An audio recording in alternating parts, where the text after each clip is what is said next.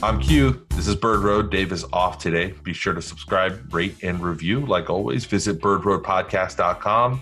Stay updated on the show, even though there's not a lot going on right now. No live shows, unfortunately. And follow us on Twitter at Bird Road Podcast. We're in paralysis right now, really across the whole world. COVID-19 is putting a lot of urgent issues on the back burner, but it doesn't mean that they're going away. In 80 years, there's a really good chance that Miami won't be here. And it won't be because of a pandemic, probably, hopefully. It probably won't be because of how crooked the cops are here. It'll be because of the CO2 that we've released into the atmosphere that's trapped enough heat that has resulted in the oceans rising up and swallowing huge chunks of the region. My guest today is a reporter at the South Florida Sun-Sentinel and an author of the new book, Disposable City, an examination of Miami's future on the shores of climate catastrophe. It's available on Amazon and also in less evil book retailers everywhere. He's joining us to talk about the book and the dangers of sort of relegating this existential threat from the front pages to the back pages. Mario Ariza, welcome to Bird Road. Hey man, it's my pleasure to be here, David. So the book is great. I got it last week. I have to confess, like I said before we started recording, I'm only about halfway through it, but I did read ahead a little bit to get a better idea. I'm already pretty terrified. I was already terrified beforehand, but this also helped. But anyway, I wanted to say congratulations. I think this is your first book, right? Yes, it is. It is my first book. Thank you. I really do appreciate it. I'm just super happy with the reception that it's getting and the conversations that it's starting. It's very much a book that was designed to take people from 0 to 100 on what's going to happen here as fast as possible and to sort of catalyze an honest and thorough evaluation of just how vulnerable this city is. And it seems like people are picking up what I was putting down. So yeah, it's been great to see the cover getting shared around on social media. It's a great cover, really well designed, and without like creating the sign of like the sound of flipping through a bunch of pages here. You want to tell me about really quick the cover art? Great job, Pete Garceau. My gosh, I mean, he really just kind of nailed the sort of the pinks and the blues of the sky here when the Saharan dust is in the air in the evening. And also it's just like, it's one of these engaging covers where like, if you look hard enough, you realize the waves are kind of crashing over Miami Beach as if it were a hurricane and kind of eating at the hotels. And, you know, it says crisis, but it says crisis in as Miami as a way as you could imagine. Yeah. And so like, I think like part of the sort of metaphorical strength between the book and the cover, right? Like why they fit together really well, I would say is because like this is a book that tries to tell the story of what's going on here in as much style and with as much sort of like local flavor as possible, you know, because I am from here and I wanted to do this place as much justice as I could. So, you know, like I go python hunting. But I also take a kayak up the Miami River and like, you know, sniff the water befouled by all those septic tanks that aren't functioning right now. So we're going to jump into the contents of the book, but first I wanted to kind of get your feedback on how has it been trying to get people to pay attention to this issue, to the issue of climate change and the effects on Florida during this time? Like it must be really challenging to try to grab people's focus. And I'm wondering how you're doing that. That's a great question. So first of all, like, you know, the book is coming out right as Miami is in the barrel at the center of the pandemic, right? Like it's between us and Brownsville, Texas right now for the most hospitalizations in the country, I think. Please check me on that statistic. And so on one sense, like, wow, I was really afraid to have a book coming out when there was obviously such an acute shock to our city. But because the book deals with a kind of sort of pervading doom that can suffuse everything that you do here if you let it, and because it sort of strikes at a much at a different note of anxiety that we all feel living here, it has managed to sort of cut through surprisingly well. Yeah. And I think at a certain point, it's because if you look at the two crises, they're not that distinct, right?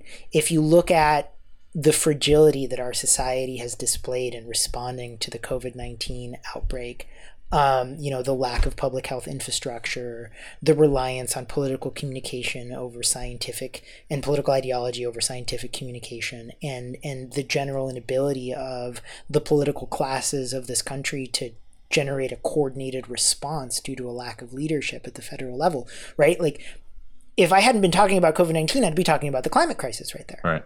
And so the fact that we're going through this right now, and it's affecting us in many of the same ways that the climate crisis would, perhaps not as acutely, right? But it's hitting our tourism economy. It's affecting our public health infrastructure. I think in some ways publishing the book now has benefited from this sense that, we as a society at the moment aren't really doing the best that we could. We're not really thriving. So early in the book, you talk about the concept that I found really interesting, and I've had a hard time in my life trying to put language to it. And I'd never heard it really put this succinctly, and that is positive feedback loops, about how a lot of our more sort of orthodox or accepted temperature change and sea level rise projections, they're like contained within these theoretical chambers, but that the reality, there's these knock-on effects that are going to sort of, exacerbate them and create these positive feedback loops. It means that we can sort of predict things. We can't predict how much worse things are going to be, but we can predict that they're going to be worse, right? Yes, do I generally have that right? Yeah, you got that right. You got that totally right. So for people who don't walk around in their head thinking about positive and negative feedback loops, which are two concepts from biology, which are really useful for understanding how complex systems work. And by the way, we should note that like complex systems and telling stories about complex systems is the challenge of reporting on COVID and the challenge of reporting on climate change. But complex systems have feedback loops, right? And it's where a series, and this is going to sound abstract, but it's where a series of inputs creates a generally predetermined output. And so for instance, if you put in a bag a bunch of fruit, right? Say you got a bunch of mangoes from the tree and they're super green, right? But you got them because you think a hurricane's coming and you want to eat them during the time where you're locked in your house. And you put one ripe mango in with all the rest of the green mangoes in your brown paper bag. The ethylene gas let out by that one ripe, beautiful, succulent mango is going to cause a positive feedback loop and ripen all of the other mangoes. And they're going to start releasing more ethylene gas and ripening faster and faster and faster until you have a bunch of rotten mangoes because you didn't get around to eating them because you were too worried about the hurricane that was going on outside of your door, right? That's a positive feedback loop. And you can think of a lot of the things that are going to get worse about climate change as positive feedback loops. So CO2 warming the planet is a positive feedback loop on a medium to short time scale. Right? The more CO2 you pump in, the hotter stuff gets, right? And the faster the greenhouse effect goes into effect, and the faster the temperature spikes, right? Because you're trapping more and more gases. But there are also other positive feedback loops that we don't necessarily think of when we're talking about climate change, like rain, right? Sure. Everybody in Miami is like, bro, why is it raining so hard all the time? Like it I don't know about you, but it seems to me the rain has gotten more intense. You talk about these torrential downpours, these sort of like fast cells that just dump rain, and it's less consistent than it used to be and much more drastic than it used to be. Right, exactly. And that's a positive feedback loop because as the atmosphere gets warmer, the molecules in the air are further apart and can fit more water. And you're like, oh, okay, yeah, I get that. Gas expands. It can hold more water. It's going to rain harder. Big deal. Bueno. First of all, your city's drainage systems were not designed to deal with this. So even if you're up on the high ground, right, your area could easily flood because the drainage system in your neighborhood can't deal with 7 inches of water in an hour like we got in 2017. But additionally, like this is a big deal for, even massive pieces of infrastructure. If you look at what's happening right now in central China with the Three Gorges Dam, which is the largest single piece of engineering ever constructed by humans. Like you can see this thing from space. My grandfather, who was an engineer and a dam builder, made a pilgrimage to this thing in 1993. It was like his mecca. The Three Gorges Dam right now is suffering from super stress because there's so much rain that has fallen so suddenly in central China that the planners had never thought of that possibility because of climate change.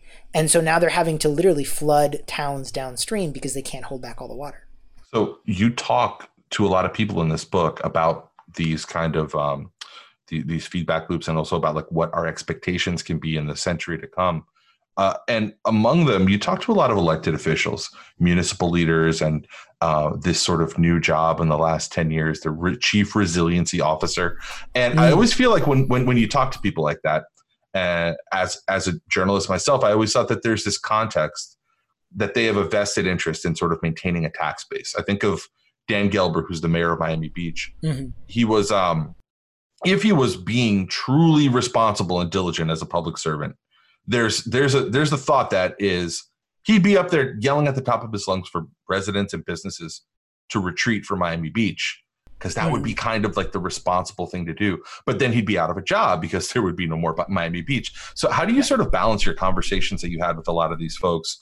Do you take them with a grain of salt? And how do you think about that when you're, dealing with these municipal leaders who may be in their interest to be a little more Pollyanna-ish about a lot of this stuff? Yeah, no, listen, man, that's sort of the rub when talking to a lot of the elected officials in Miami, and also when talking to many of the public servants in Miami. But I would say on the whole, right, the people who I encountered in Miami's and Miami-Dade's bureaucracy, right, they went out of their way to educate me on this issue, and they went on their way to make their sources available on this issue. And I have a lot of respect for them as public servants, and I recognize the incredibly difficult situation that they're in, because they're caught between this rock and a hard place, right? Yeah. Like, if you're the chief resilience officer of a city, you may in your heart know that there are things that you need to do that your elected leadership has no interest doing. Yeah. And you have to drag them kicking and screaming into the future, right? However, yeah, that elected leadership needs to have a come to Jesus moment in some cases. Let's just put it this way. The municipal corporations, right, because they're corporations, they're bodies. They're different from private corporations, but they're fictional legal bodies in the eyes of the law. That we have down here in Florida are growth machines. Okay, they are designed to grow their tax base and to generate wealth and deliver services. Okay, but the issue is that we're in a situation where we have very probably grown to the limits of our ecosystem's carrying capacity, right? Like, we're not necessarily going to be able to have the same resources that we did here this year in 10 years down the line, because there's going to be more water, there's going to be less tax races, right. There's just, things are going to be rougher, right? And so even though the responsible thing is for us to get together and to think about, okay, gee, at 2 feet of sea level rise, 60,000 people get physically displaced here in Miami. Who are those people? How can we ensure that there is a just transition from where they're currently at to somewhere else? How can we make sure that their, wealth and livelihood isn't destroyed, or that we return their land that they've currently developed into, some state of nature that is resembling what it originally was? We're not having that conversation. What we're having is a conversation about putting the pump where, raising the road here, hardening this building to this point. And at some level, yeah, man, that's cool. But, and I can understand why you want to do that, because it secures your tax base. But this town needs to have a real conversation about retreat. And we need to open the space for that conversation. And municipal leaders, and some of them are willing to talk about retreat. Others, they don't want to face it. If you listen to the mayor of Miami, right? His deal is Miami forever. And even though throughout the book, I outline the very narrow path that could lead to Miami's survival, right? Let me break it down for folks. The betting man would not put money on this city surviving. Yeah. Except maybe it's a cloud city or something like it. Yeah, exactly. It's a sort of futuristic, Alderaan situation. I mean, you kind of spend a lot of time in the book that I really appreciated on that schism, like between like what's best for Miami and what the corporate class thinks is best for Miami. and you have an entire section called The Long Con Against the Rising Tide. Jeff Goodell, who's a friend of the show, did a good job on this book back in on his book, The Water Will Come, reporting on sort of how commercial interests have used government public sentiment to keep kicking the can down the road. But things, even just from a few years ago, things are different now. And I think that you were able to, your credit, to bring a lot more of a sort of local knowledge and understanding as a local, as somebody who's from here. Your parents work in real estate, and you call that industry in South Florida, quote, a grand delusion. So how did you reconcile these sort of more pro-business, pro-development narratives that I think are pretty blinkered in the cold hard light of reality, with the truth of what scientists and what experts were telling you? Because that is, I think, kind of the core tension there between Miami forever and like, okay, well, let's have a real conversation about what Miami forever means. And maybe it's just picking everything up and dropping it in, northern Georgia because it might not survive. I mean, like, how did you reconcile those two things? So personally, I reconcile that towards the end of the book by talking about the business opportunities inherent in learning to adapt, right? And here, not to be like the guy talking about the Dutch, but I'll be the guy talking about the Dutch briefly, right? The Dutch get 2% of their entire GDP from teaching other people how not to drown because they figured out how not to drown, right? Mm-hmm. We here in Miami are going to have to figure out how not to drown. And we're probably not going to have really nice beaches after we figure out how not to drown. It might behoove us to figure out how to sell that knowledge of not drowning to other people who are in danger of drowning, right? However, at the moment, the core fundamental tension in Miami is between a political class that delivers policy outcomes for a group of business elite who are not necessarily incentivized to think about the long-term outcomes of their decisions, right? Mm-hmm. And so what do I mean by that? Because it's pretty abstract. Here in Miami, if you're a politician, it is very attractive to develop stuff and to let development happen, okay? You get an extra tax benefit whenever new development comes online. You increase your tax base, right? And that creates a, surprise, surprise, positive feedback loop between, politicians and those who really move a lot of money down here, Miami's development class. Now, you can educate the developers on what's going to happen here. And a lot of them do understand very clearly what's going to happen here. And some of them, to their credit, are trying to create solutions. But the problem is that their single transactions, their discrete transactions, they're not made to account for those externalities. Right. And they're smart money. And you talk to some of these people in the book, like there's one person towards the front of the book where they mention in a really cynical way, I just hope there's 5 or 6 more good business cycles left in this place, dude, before it goes up. That's where I got the title of the book from, that conversation. Because I felt like he was treating my city like a piece of single-use plastic. And like, I hope I get to have a follow-up conversation with that guy at some point.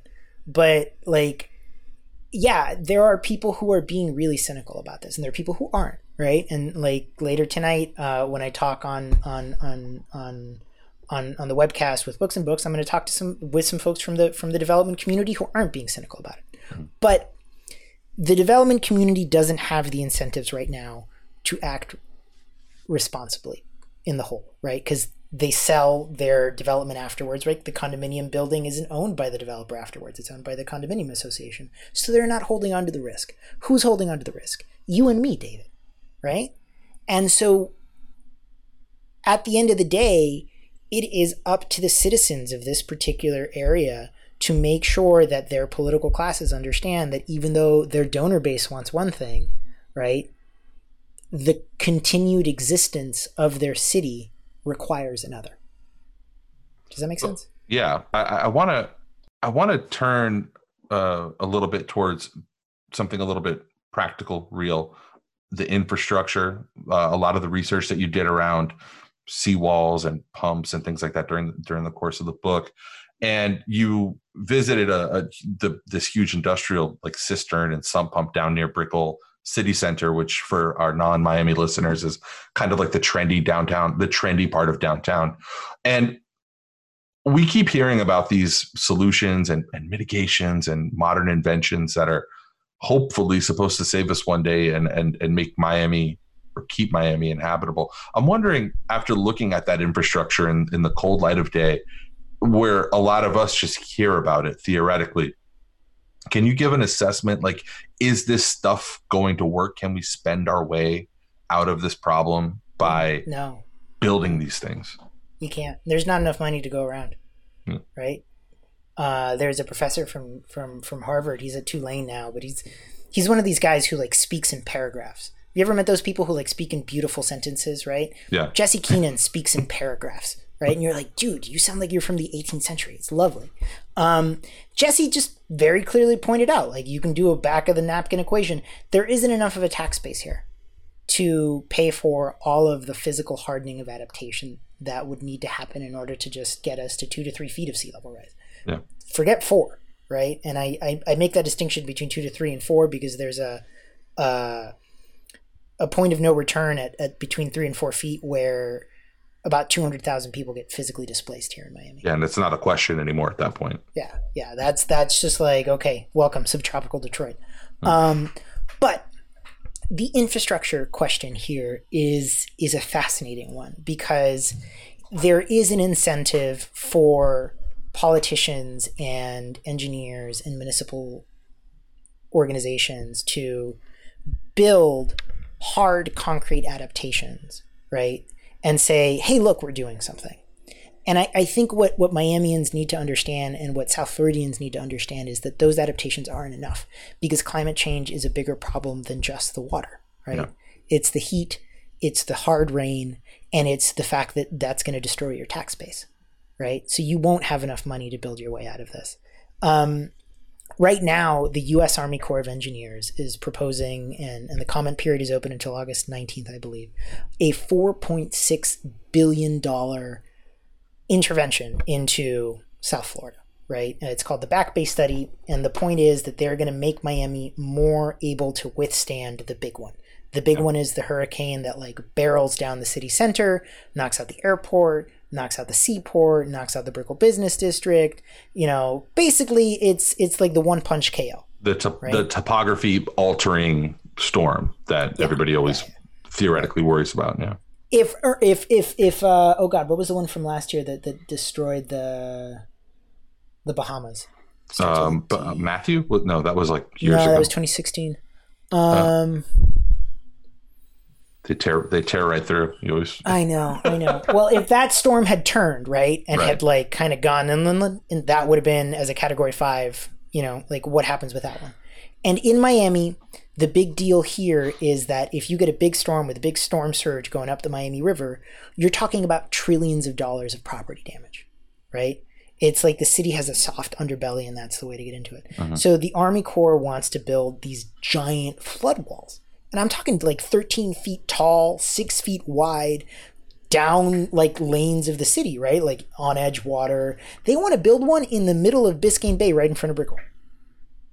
And like, yeah, and the jury's still out on the effectiveness of those. I know that Venice has had a lot of success at first, and then a lot of problems trying to institute these enormous, monstrous hunks of cement. Right. Exactly. And that's one adaptation for one threat because that doesn't stop the water coming up from underground, right? So that's $4.6 billion for that adaptation. Then you need to talk about the gravity gates and the drainage infrastructure of the city, right? Because Miami, like Venice, is drained by a bunch of canals. And those canals themselves, there are these gates at their end, and we move all of the water that would, drown this place out via those gates. Those gates rely on gravity. And as you have the water on one side of the gate meeting the level of the water on the other side because the ocean is rising, you lose your ability to drain the city. And so there are 40 of these gates.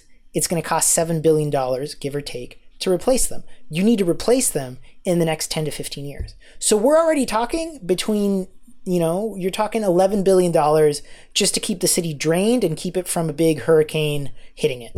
And you're talking about, for context to people who haven't lived here as long, or maybe they aren't from here, this is a municipality or a place, a county really, where we couldn't even scrape together the $400 million that we needed to extend our rail without it just getting pilfered over the course of 10 years and disappearing into the ether. And I mean, like, it's really like asking a toddler to drive a rally course at, like, expecting Miami to be able to do these things. It's insane. I hear it constantly, right? And I'm sure you hear it too. People say, and especially people here in Miami, and probably people that your family know, Miami, there's too much money here. They're going to figure it out. They'll figure it out. Like, it's some imaginary they will figure it out.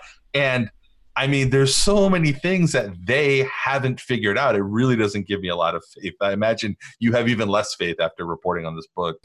I mean, like, the whole point of the book is to get people from, oh, they'll figure it out, to, oh shit, we got to figure it out. Yeah. Because we got to figure it out. Like, the whole, like, oh, the government isn't going to fix this. Well, guess what, folks? You're the government. This is kind of a representative democracy. Like, this starts getting fixed by becoming hyperactive in your local government and taking extreme responsibility for the policy outcomes of your constitutional democracy. So I want to talk about sort of the opposite side of that coin, right? And like how, I guess, people are, there's a movement of people that are, and you have, again, very representatively, you have this individual, spoken for in your book. People are getting kind of black pilled, and you talk about I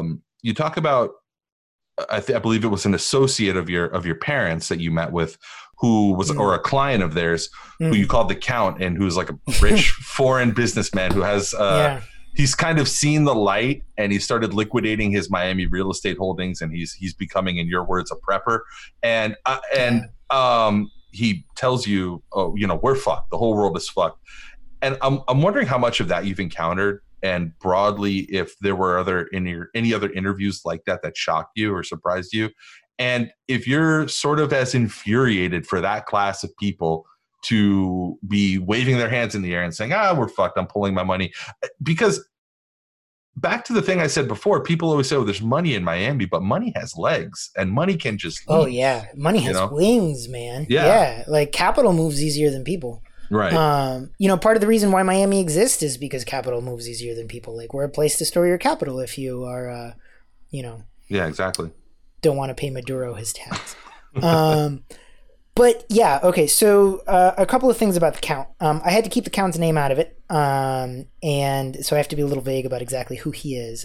My parents never took him on as a client, thank God. Okay. But yeah, he was looking to sell a large portion of his portfolio in Miami to, I think, if I'm remembering accurately, to sort of fund acquisition of land down in Ushuaia in Argentina, where he was going to be climate secure.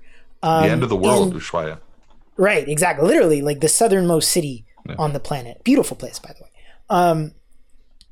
And the crazy thing to me is, and hopefully this won't identify him, and I don't remember if I put this in the book or not, he got his money, right, his generational wealth, from belonging to a fortune created by a group of people who extruded a lot of carbon into the atmosphere, right? Let's just say if you pick a certain 19th century Central European power and you look at their major steel industry, he is a descendant of the owners of that major steel industry, which drove war machines which may or may not have invaded other Central European powers. Well, look, Mario, in business, that's what we like to call vertical integration. Okay, it's just over the course of some generations. It's a very normal thing. It's great for the planet.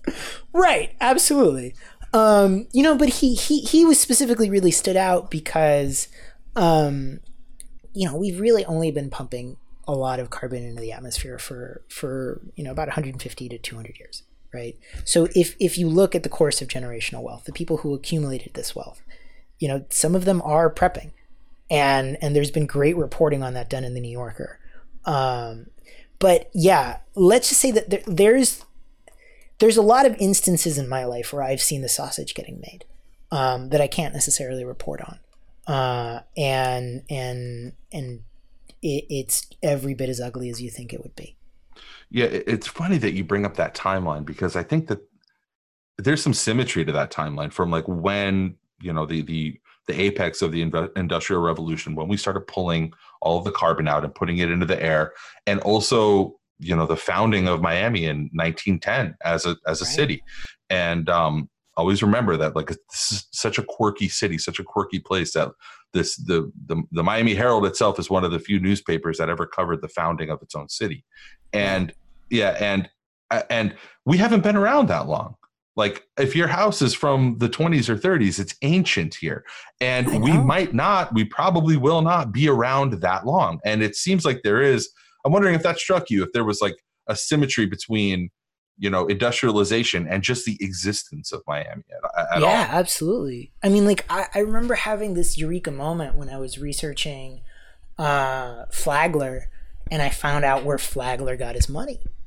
And like, Flagler was like the Bezos of today, right? Yeah, or maybe not the Bezos. He was more like a Peter Thiel kind of guy. I would say he's almost more of an Elon Musk. Yeah, he's kind of like an Elon Musk. Exactly. Yeah. Exactly. And he got to build his ways, exactly. Yeah. Right. They're super bombastic. And Flagler built his Hyperloop, right? And his Hyperloop was the Florida East Coast Railway. And how did he fund that? Well, he funded it from venture capital that he had literally extracted from the ground, because he had been one of the early investors in Standard Oil. All right. And you're like, well, what's Standard Oil? Standard Oil was the first Exxon. Standard Oil was the first BP. Standard Oil was the first big oil company, and it's the one that managed to capitalize and get people to shift from burning coal to burning petroleum. Right? So if you can imagine how much money people got out of that. And then what did Flagler do with that money? Well, he sunk it into a railroad that came down all the way to Miami and all the way down to the Keys. And so in a very real and concrete way, if you trace the history of the capital, of the fossil capital, right, to quote the phrase in the book, that creates Miami, and somebody else wrote a book called Fossil Capital that people should read, even though it's kind of dense. It is the history of fossil fuels and industrialization creating a city, which will then be ironically destroyed by the greenhouse gases emitted by that very industrialization, if it isn't careful. This city, it became what it is, and you really kind of have to live here to understand the kind of flavor profile of this city. And it's a very weird, mutated version of sort of American exceptionalism that's also very endearing, and that, if you've been here a while, you love it, but it's also infuriating. Any kind of American city could have cropped up here with any kind of like social or political profile. But the one that we have is maybe the worst possible recipe to deal with this emergency. It's like this collection of like brand experts and like scam artists and catchphrases. It is such a shady place. It's like, it's an embodiment of, you use the word neoliberalism in your book. And I mean, I love that word. Like, Miami is hyper normalized neoliberalism. It's management of appearance, it's aesthetics, it's the kind of place where you pay 5 times as much to your PR shop to sell something as you would pay to like your R&D team to build something. Totally. Do you see Miami, not the place, but the people, as comprised of the people that are here, as like uniquely unprepared to deal with this emergency, where like branding and slick communications and beautiful photography and packaging, it's not going to help fix this problem that much? No, I mean, I'm wondering what you think about like Miami's identity in relief of this problem. David, I'll put it in really personal terms. When I grew up here, I hated this place. Right? From like 6 years old to 18 years old, I wanted nothing but to get out of Dodge. I thought, there's no culture here. Everybody's into their boat or, their mansion or their supercar. And I want to go to some place where people talk about books and they're nerdy and they value, doing fun, interesting, quirky stuff. And people care about who you are and what's in your brain and not what you look like. And so I left, and I left for a decade. And during that decade, Miami changed a little bit, right? An art scene popped up. Interesting people moved in. And a lot of the kids that grew up here in my generation turned out to be really interesting people. Some of them are jerks, but a lot of them turned out to be really interesting folks. And so I came back and I fell in love with the transformation that Miami had undergone, right? I found my place. Not only the place where I fit in culturally because of the weird concatenation of individuals that are here, but also, you know, a place that has an art scene, has a cultural scene, has intelligent people where you can make an impact. And I found that really worth fighting for. And I think that if in those 10 years Miami can transform in the way that it did, even in the midst of the Great Recession, I do think that there is enough dynamism here for there to be a transformation of the political and civic culture to the point where we responsibly manage our relationship with our environment and the water that is going to come. And that is in part why I wrote the book, because like as shady as the people here are, and they are shady, I cover the fraud, you cover the fraud, right? I think that there's another group of folks who do really care and who are really concerned. Yeah, I'm reminded of like whenever I think of that aspect of Miami, I'm reminded of one of my favorite movies that we've talked about on the show before, The Last Black Man in San Francisco last year. There's a scene where the main character is riding the subway, or not the subway, but the bus with a couple of sort of gentrifying white girls, and he's just and they're talking shit about San Francisco, and he says, "Do you love it?" And they say, "What do you mean?" And he says, "Well, do you love it? Because you don't get to hate it unless you love it." And I kind of feel the same way about Miami. Like, you don't get to hate Miami unless you love it. And but for the purposes of this interview, I skipped ahead to the end of the book, and you finish with this sort of imagined narrative about a young Miami airboat captain who runs a disaster tourism business in Miami in the year 2100. So tell us about that vision. I want to preface by saying, like, this is a no hate for Hialeah podcast. We people love to shit on Hialeah, but we love Hialeah. No, I love Hialeah. It's funny because that's sort of, I think, the setting of the scene that you set. It's a now sort of submerged Hialeah. Talk us through that vision that you end the book with. Sure. And I guess I'll begin this by saying that ending books is really hard. All right. Like, finding a good ending to a book is tough. And I tried my best to land this one, and I think I did an okay job. But the next time, like, I wrote this book in a year. Like, the research took 3 years, the writing was a year. Next time I want to take a couple years to write a book. But listen, I felt it was really important, David, to leave people with a vision of what an outcome of fighting for this place might look like. Okay. And it's why I think science fiction is informative, right? Because, like, even if Miami does everything right, everybody else has to do everything right. And that sounds really vague and abstract. So what does it look like if we win? Like, I think we really have to show people what could be a future here, and that there is a future here, and it involves sharing the high ground between all races and classes in living in dense, transit-connected environments that, you know, are in tune with the nature around them and figure out how to generate their own electricity and clean their own water, right? And it's going to be a really serious question about how we return as much of the land as possible to its original state as we abandon it. And so I wrote this scene and I wrote this fiction, and in part because, like, I write nonfiction and I write journalism, and I'm a frustrated fiction writer, and I was like, all right, well, I'm going to slip a little bit in there. But yeah, so that's why I ended on that note, because, like, the through line of the book is that there's a narrow golden path to saving Miami, and it's narrow. Like, I'm not going to kid people about that. This isn't a silver lining to a cloud. Like, it is going to be really tough to save this city, but there is a path, you know, and there's a city on the hill at the end of it. Literally, it's like a 17-foot hill. Yeah. Are you worried? Are you worried that one of the lowest of the low-lying areas inland is Sweetwater, and you know, the surrounding areas of Sweetwater? And I'm wondering if you're concerned that Belen Jesuit might end up going under. Yeah, man. I'm really concerned. The pipeline to the Ivy Leagues that Miami. Oh my God. Miami has. And there's a reason why, like, I made it a point to, like, in the penultimate chapter, to go talk to Father Willie, the head of Belen, about this, about, you know, displacement and dislocation. Because listen, the Cubans are the expert in diaspora, right? Like, they've been dislocated before. And I went and I sat down and I asked them, Father Willie, how would you feel if you had to leave your home again, if you had to rebuild Belen someplace else, because that's the possibility that's staring you in the face.